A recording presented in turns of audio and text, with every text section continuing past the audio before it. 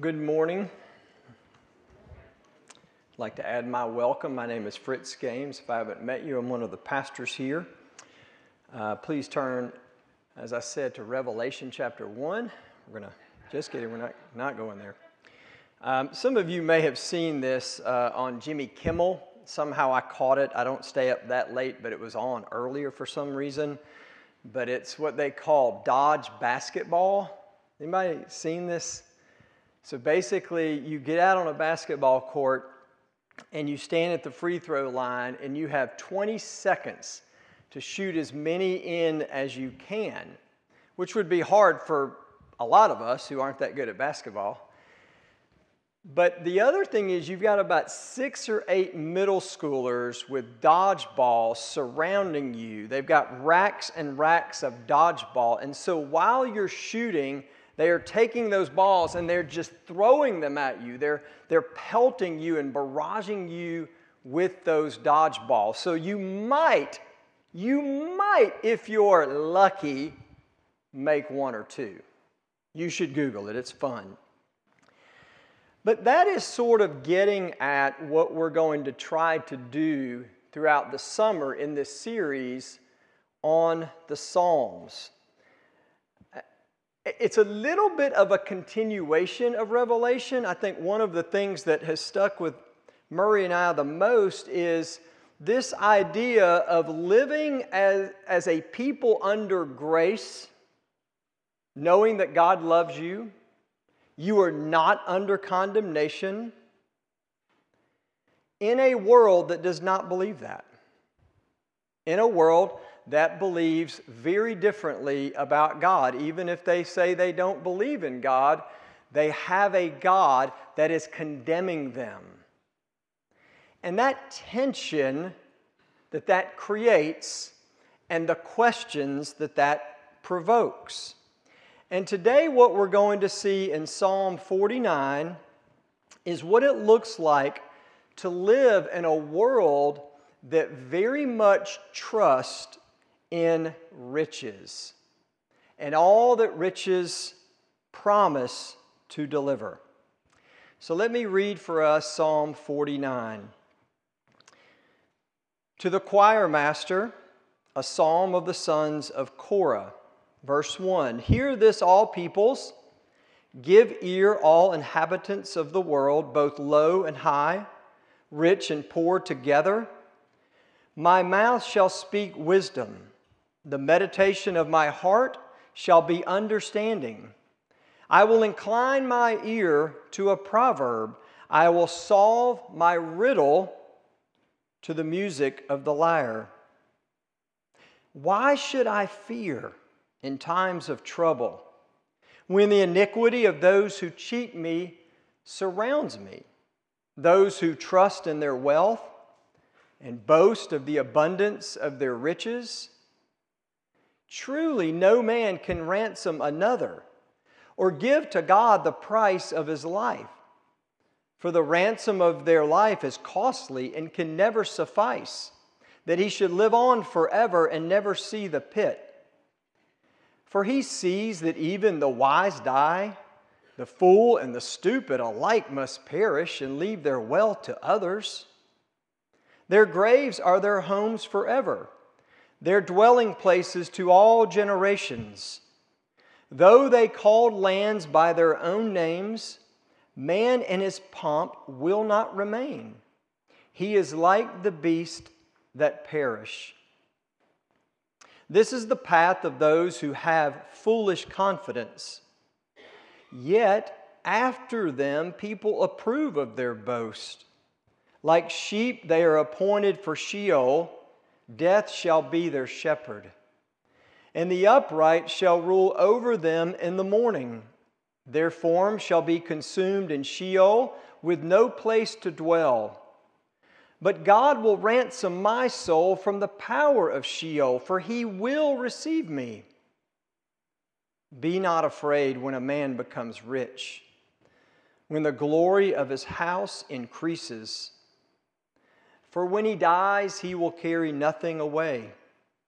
His glory will not go down after him. For though while he lives, he counts himself blessed, and though you get praise when you do well for yourself, his soul will go to the generation of his fathers, who will never again see light.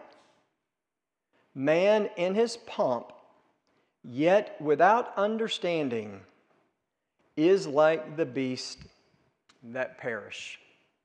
Let's pray. God, again, we thank you for your word.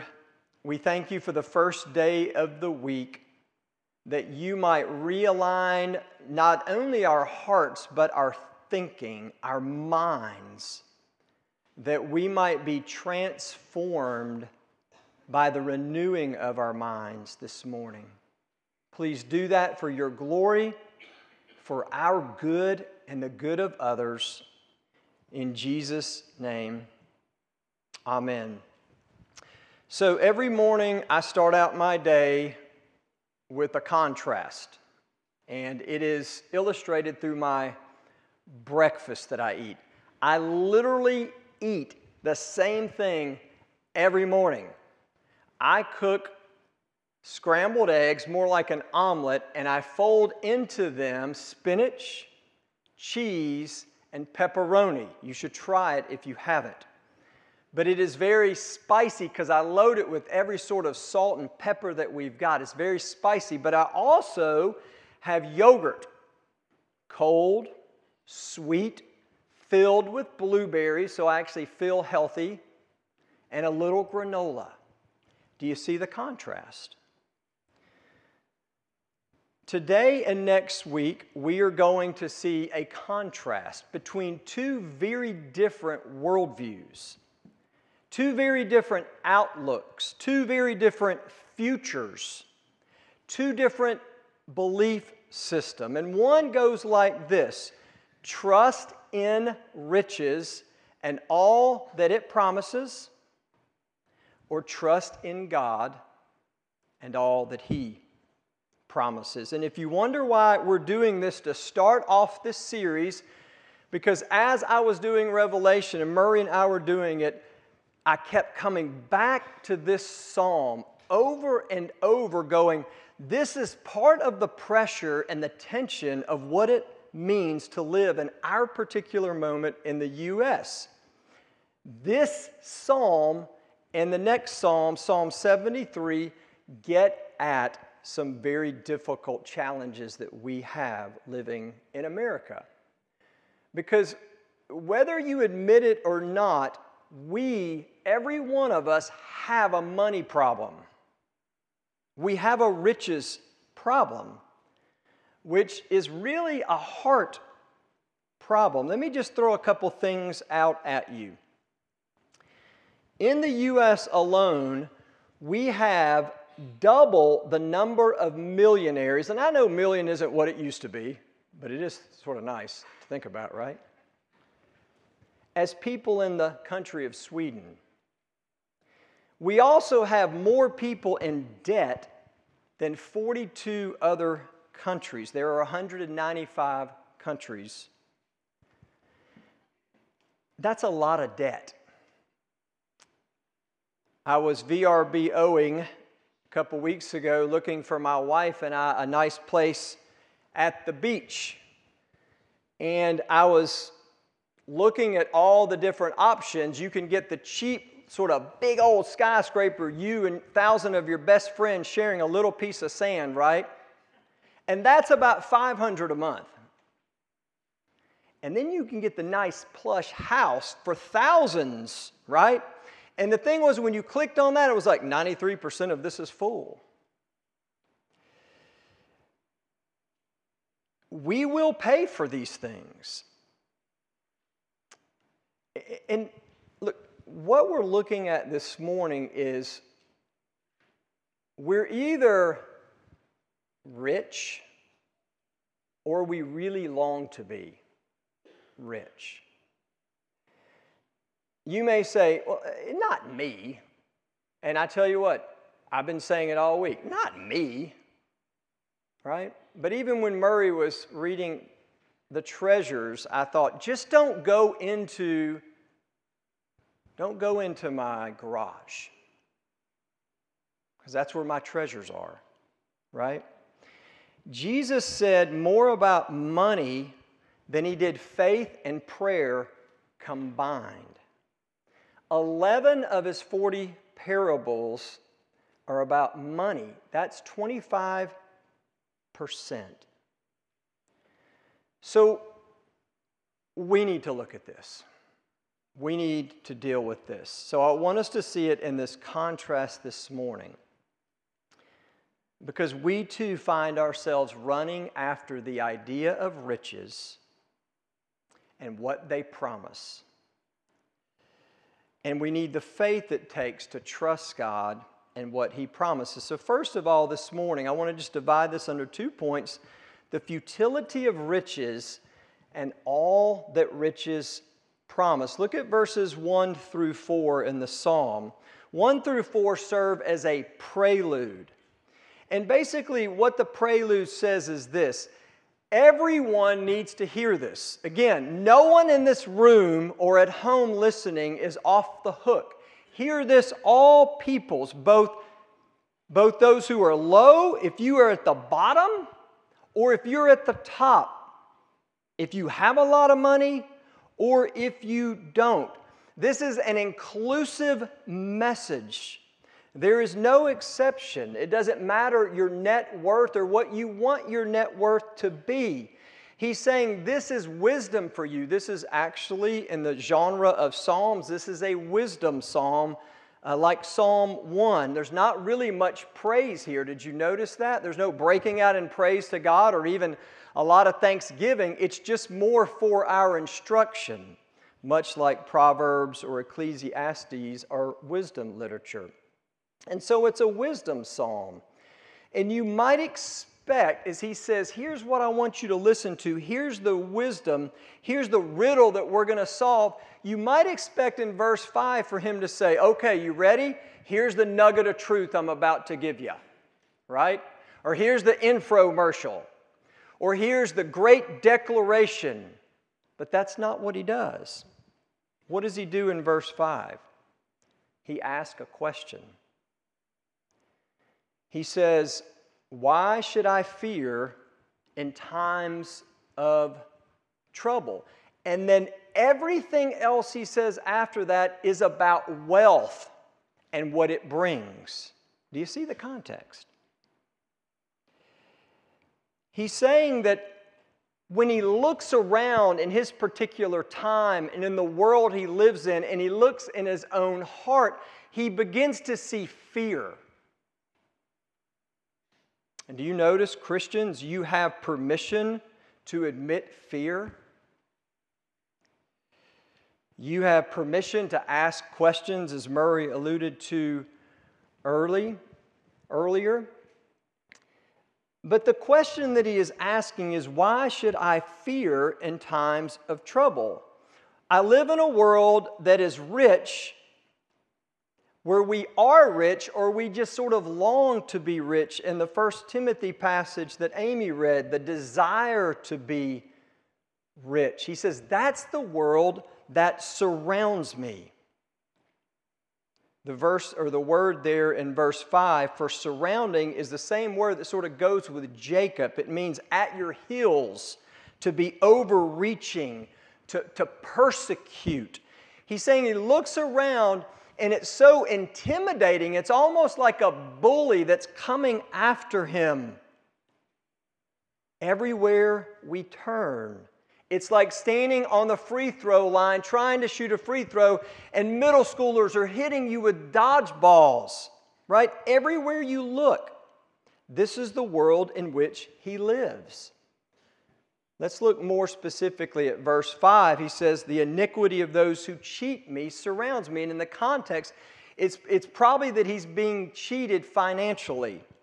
In our world, that might be that someone sues you, even though they don't have a right to, or there's just the opportunity, or someone does something wrong to you, cheats you in some way, that financially they get ahead and you fall behind. In verse 6, he talks about those who trust in their wealth and and boast about it, right? Not just sort of doing it privately, but being, verse 12, the word is pompous, right? In Psalm 73, we'll see people strutting around. That's the world he lives in, a world that is filled with wealth and people pursuing wealth and stepping on others or longing to be. In verse 16, there's some consequences that come. Listen to what it says. Do not be afraid when a man becomes rich, when the glory of his house increases. In other words, things sort of go well for him. We'll see that again next week. But this is the world the psalmist lives in, that is rich and wants to be rich, a world that trusts in riches and the promises that it brings. And often what we see is that it delivers on those promises. And some of those promises that are delivered on are in the case of our peers, right? Those that we do life with. Look at verse 13. This is the path of those who have this foolish confidence. Yet, after them, people approve of their boast. In other words, somebody that does really well and keeps doing well, and the glory of their house increases, and everybody comes along and says, "You're a great capitalist. You're really good with money. You're really good with businesses," whatever. And he gets approval, which sort of just increases it. In verse 18, he counts himself blessed, and then it says that he gets praise from other people. But the psalmist shows us something else. Look at verses 7 through 9. That is the world that he describes that he lives in, a world that desires to be rich, or is rich, and yet he says it's futile. Look at verses 7 through 9. Truly no man can ransom another, or give to God the price of his life. For the ransom of their life is costly and can never suffice, that he should live on forever and never see the pit. Now, at first glance, when you're reading this, you might think, wait a minute. What's that got to do with somebody that just wants to be rich? What the psalmist is doing is he's saying there is something going on theologically with this person. This person thinks the more that he can amass, the more that he can have, but not just things, but the approval and the respect and the status and the net worth that it brings, that somehow that's going to extend his life. Do you see that? Don't jump to Jesus here. We'll get to that in a minute. But he's just saying the more I buy, the more chance I have of living forever. And isn't that how it works?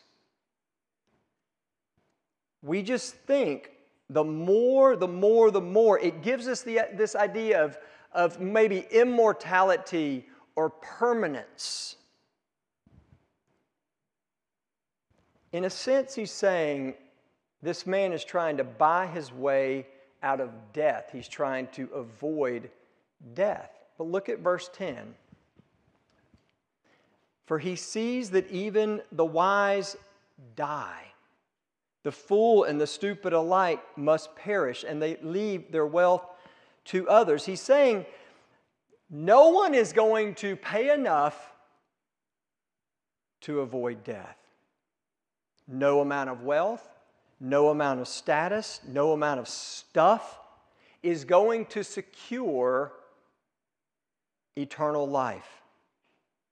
In fact, this person is going to perish just like every one of us and leave their stuff to others. And often we see how that doesn't go well. Then look at verses 11 and 12. He basically says this: it doesn't matter if you are so great that they name lands after you, or in our context, streets, buildings, right? Schools. It doesn't matter. Your VRBO reservation is actually a grave. Man in his pomp will not remain. He is like the beasts that perish. In fact, he says in verse 12 that those who step on other people and cheat other people to get what they have, they rule over people for their good and their benefit, not other people's benefit, will be ruled over by those people. And then he adds that their form will be consumed in Sheol. Verse 14, like sheep they are appointed for Sheol, death shall be their shepherd, and the upright shall rule over them in the morning. Their form shall be consumed in Sheol with no place to dwell. Sheol was the place of the dead. It's a little ambiguous in the Bible, a little hazy. But one writer said it like this: it was the bunker of Satan. It was a place of darkness. It was a place of gloom. It's where you sort of went after you died. And the idea is that those who consume will be consumed. Those who are just here to consume will be consumed, waste away, will be unmade, will be dispossessed, perish, will find emptiness. And what he's saying is this: look, don't, as we've said before, don't go for the pump fake in basketball terms. We live in this world where we're surrounded by this, and it's just easy for us to think this is true. And he goes, it's not. It's futile to trust in riches and all that they promise. And yet, if you will admit it, when you look around, you may not say, I'm going to do all that or get all that. Inside of you, there is a part of you that is secretly coveting it. This weekend, we got to go see one of my favorite musicals that a couple of our students were in. Wonderful, wonderful job with Fiddler on the Roof. But I haven't seen it in years, and I totally forgot about the scene, If I Were a Rich Man. I was like, oh, I got to find that. But just listen. He says this. If you know Tevye, the scene, he's a very poor Jewish man that like the whole world's always against him and nothing ever goes his way. And the kid nailed it, by the way. But anyway, he says this: "O Lord, you made many, many poor people. I realize, of course, it's no shame to be poor. So what would have been so terrible if I just had a small fortune? If I were a wealthy man, I wouldn't have to work hard. I'd build a tall house with rooms by the dozen right in the middle of the town, a fine tin roof with real wooden floors below. There would be one long staircase going up and one even longer coming down, and one leading nowhere just for show. I'd fill my yard with chickens and turkeys and geese and ducks for the town to see and hear." And then he says, "I'd see my wife Goldie looking like a rich man's wife." And I don't get this. Somebody can explain it to me later. "With a proper double chin." That must have meant you were large from eating, I guess. I don't know. But here's even more my favorite. And I think this gets at what this psalm gets at. "Lord, who made the lion and the lamb, you decreed I should be what I am. Would it spoil some vast eternal plan if I were a wealthy man?" Anybody feel that?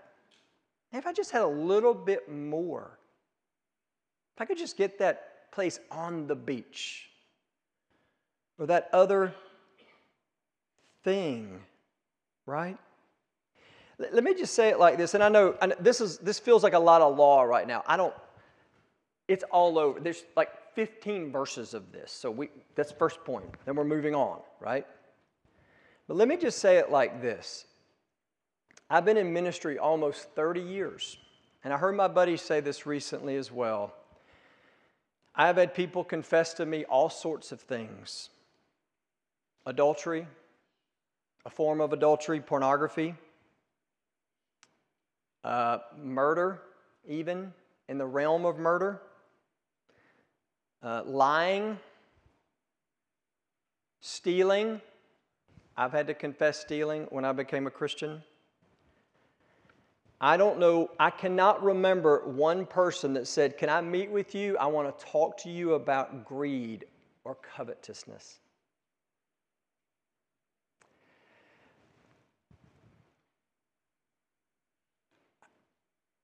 We just have to let this psalm do its work, right? And expose that we do really struggle with all that surrounds us and feels like it's just barraging us, because that's where we live.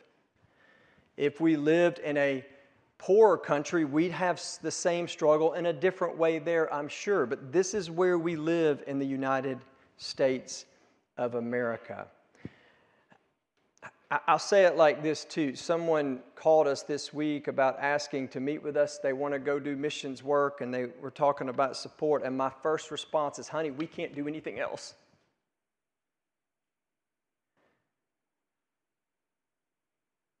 Yes, maybe we can. But maybe something in our heart has to get untied from other things. Maybe I don't need that 6 subscription. Anyone? Anyone? Look, we're buying into this. Let's move on to the hope of the gospel, because that's not all this psalm says. It says, look further, look deeper, look wider, look higher, look bigger. Look at God and all that He promises. And remember, it's a promise when you don't have. That's really when a promise matters. If God says, "Fritz, I'm going to give you, 10,000 acres of great hunting land, and I have 5,000 acres, what's the big deal?" But if I have nothing and He makes this promise, it means everything, doesn't it? It's a promise. And we see Him, yes, asking good questions and a reminder to us that the promises are based in truth. Look at verse 7. Look what He says sort of to Himself, but to others. "Truly no man can ransom himself for another." Then He goes through all those things that we looked at. He's saying, look, your fears that arise, your emotions that arise, the sense of being surrounded, listen to truth. Hear what is true. Let the truth of God's Word set your heart and your mind straight. We don't say read the Bible here on a regular basis because it makes you right with God. God doesn't love you because of that. But we say read the Bible because it's going to show you the greatest need of your life has been met in the love of God, and will help you think straight about the world in which we live. Let the truth of God's Word speak to those fears and those emotions, and listen to the promises of God that He recites from the Word of God. He says that if you are in Christ, if you're a Christian, if you're God's people, you have a future security. Look at verse 15. He says all of this, and then he says, "But God." Remember, we said those are important words in the Bible. But God, yet God. "But God will ransom my soul from the power of Sheol, for He will receive me." Again, remember, Sheol was this ambiguous, sort of vague, gray. You were in the custody of death. It was Satan's domain.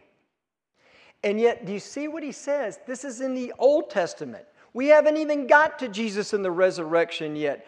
But God will ransom. Notice, other people in the world where you don't have God or the afterlife in Jesus and future and resurrection, the new heavens and new earth that we talked about a few weeks ago, they've got to ransom their life now. And he says it won't suffice, but God will ransom us from the power of death.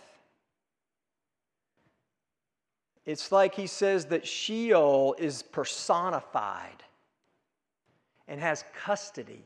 You're in jail. And yet, who pays the ransom? God. If you were kidnapped, someone would be asked to pay a ransom, and it says you don't pay that. God pays that for you to get you out of custody. Anybody ever been let out of jail before? Probably not kidnapped, maybe, but probably some of you in this room, like me, have been in jail. And in my case, my dad went to the judge, and he humbled himself on my behalf. And you better believe when those doors opened, I came springing out with great joy because someone ransomed me from that custody. Paul tells us in Romans 5 that death used to have custody over us. It used to reign, but through the death of Jesus and His resurrection, life now begins. One man said it like this: God not only in the Old Testament hinted at His reigning over Sheol, Psalm 103, even if I go to Sheol, you are there. Psalm 86, great is your steadfast love.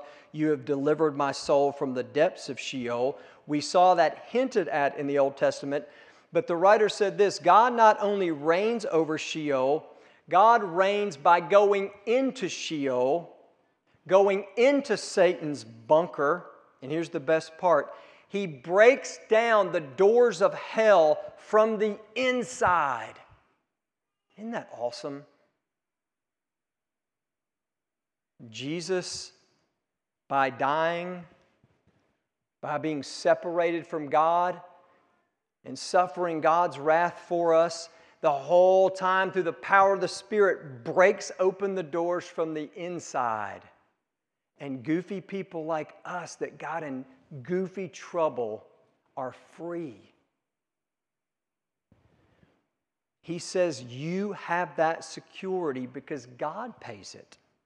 See, every other religion says you pay it. The secularism of the world says you pay it.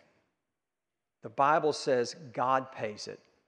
And secondly, the promise of your longing for what riches provide will be fulfilled. As Murray prayed earlier, the desires of your heart are not bad. You understand that? It leads to all sorts of sins, but God says we actually have good desires. And that desire for glory and praise that this guy gets in verses 16 through 18, and you know what it looks like. When the glory of his house, good job, great job, you're the man. We'll praise you. We'll never look at you and say, maybe you don't need that fourth house. We're on your side. Right? You get all of that glamour. And God says, you know what? That glory and praise that you desire and long for is not a bad thing. John chapter 5, verse 44. I quoted this a few months ago in my saddle riding. Jesus says this to the Pharisees. The Pharisees who were running after glory and honor. And He said this: how can you believe in me? I'm here. I'm the one that the Bible pointed to. How can you believe in me when you are so busy, this is my paraphrase, receiving glory from one another and do not seek the glory that comes from God? You see what He's saying? You do seek glory from everybody else. Christians, you are not averse to this. We want pats on the back. We're born with that desire for our daddy or mama to look at us and go, I love you, well done, good job. Dr. Anna Lemke, a professor of psychiatry at Stanford, found herself addicted to romance novels. And she wrote a book called Dopamine Nation. And she talks about the way endorphins work, especially with social media. And basically she says this: when you get a like, it gives you a shot of dopamine. It gives you a shot of glory. Does it work? No, because you just have to get more and more and more. And he's saying we actually have that with God, that glory and that praise from God that is eternal. Listen how he says it in verse 15. Did you notice the thing I didn't read? God will ransom my soul from the power of Sheol, for he will receive me. God will receive sinners. This is Luke 15-ish. When the prodigal comes back and the father opens his arms wide and receives him. Two applications. Number one, it takes faith to believe this, doesn't it? It takes faith to believe in God's promises when all of this stuff surrounds us and it gets at those longings and desires in our hearts for security and glory and praise and acceptance. It takes faith to believe this. I was reading recently the story of David and Jonathan, and if you remember the context, Jonathan's dad is the king.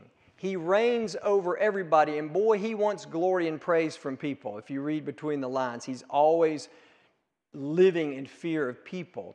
But he rules, he's the king, he has the kingdom. And Jonathan knows that God is going to take the kingdom from him and give it to little old shepherd boy David, who is on the run, who is being persecuted, who's being threatened all the time by his dad and his kingdom. And Jonathan says, look, I know basically by faith that the kingdom is yours. It doesn't look like it. It doesn't seem like it. I'm believing the promises. Take my robe, take my sword. I'm on your team. We have to live by faith. And secondly, I think the main application for us in many ways is what was alluded to earlier in 1 Timothy chapter 6, 17 through 18. Turn there if you would again. I just want to read this so that we hear it again.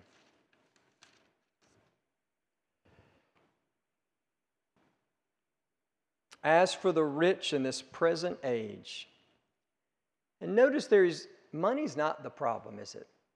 Wealth is not the problem. It's value neutral, as Shanna said this week.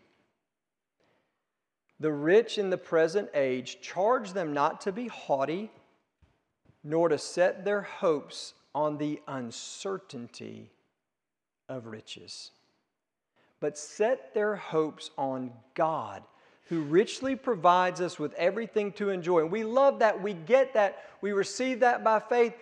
Jesus became poor so that we can become rich. We all believe that mentally. We assent to that. But then he says the result of that is this: you are to do good and to be rich in good works and to be generous and ready to share, thus storing up treasures for yourself as a good foundation for the future, that you may take hold of that which is truly life. Do you see that? In many ways, Jesus says it like this, over and over and over: give it up. Give it away. That's what Jesus does for us. Let me pray. God, you have come to this world, you who have everything, and you have given it up for us. Given up not only your position in heaven, but in many ways you were rejected and your status was set aside, your glory, Lord, so that we may receive such benefits in Christ. God, we pray that you would overwhelm us with your love in such a way that we would be those who give freely, give generously, that our hope is not in this life and what it promises, but our hope and our trust is in you and what you promise, that we may truly have life. In Christ's name, amen.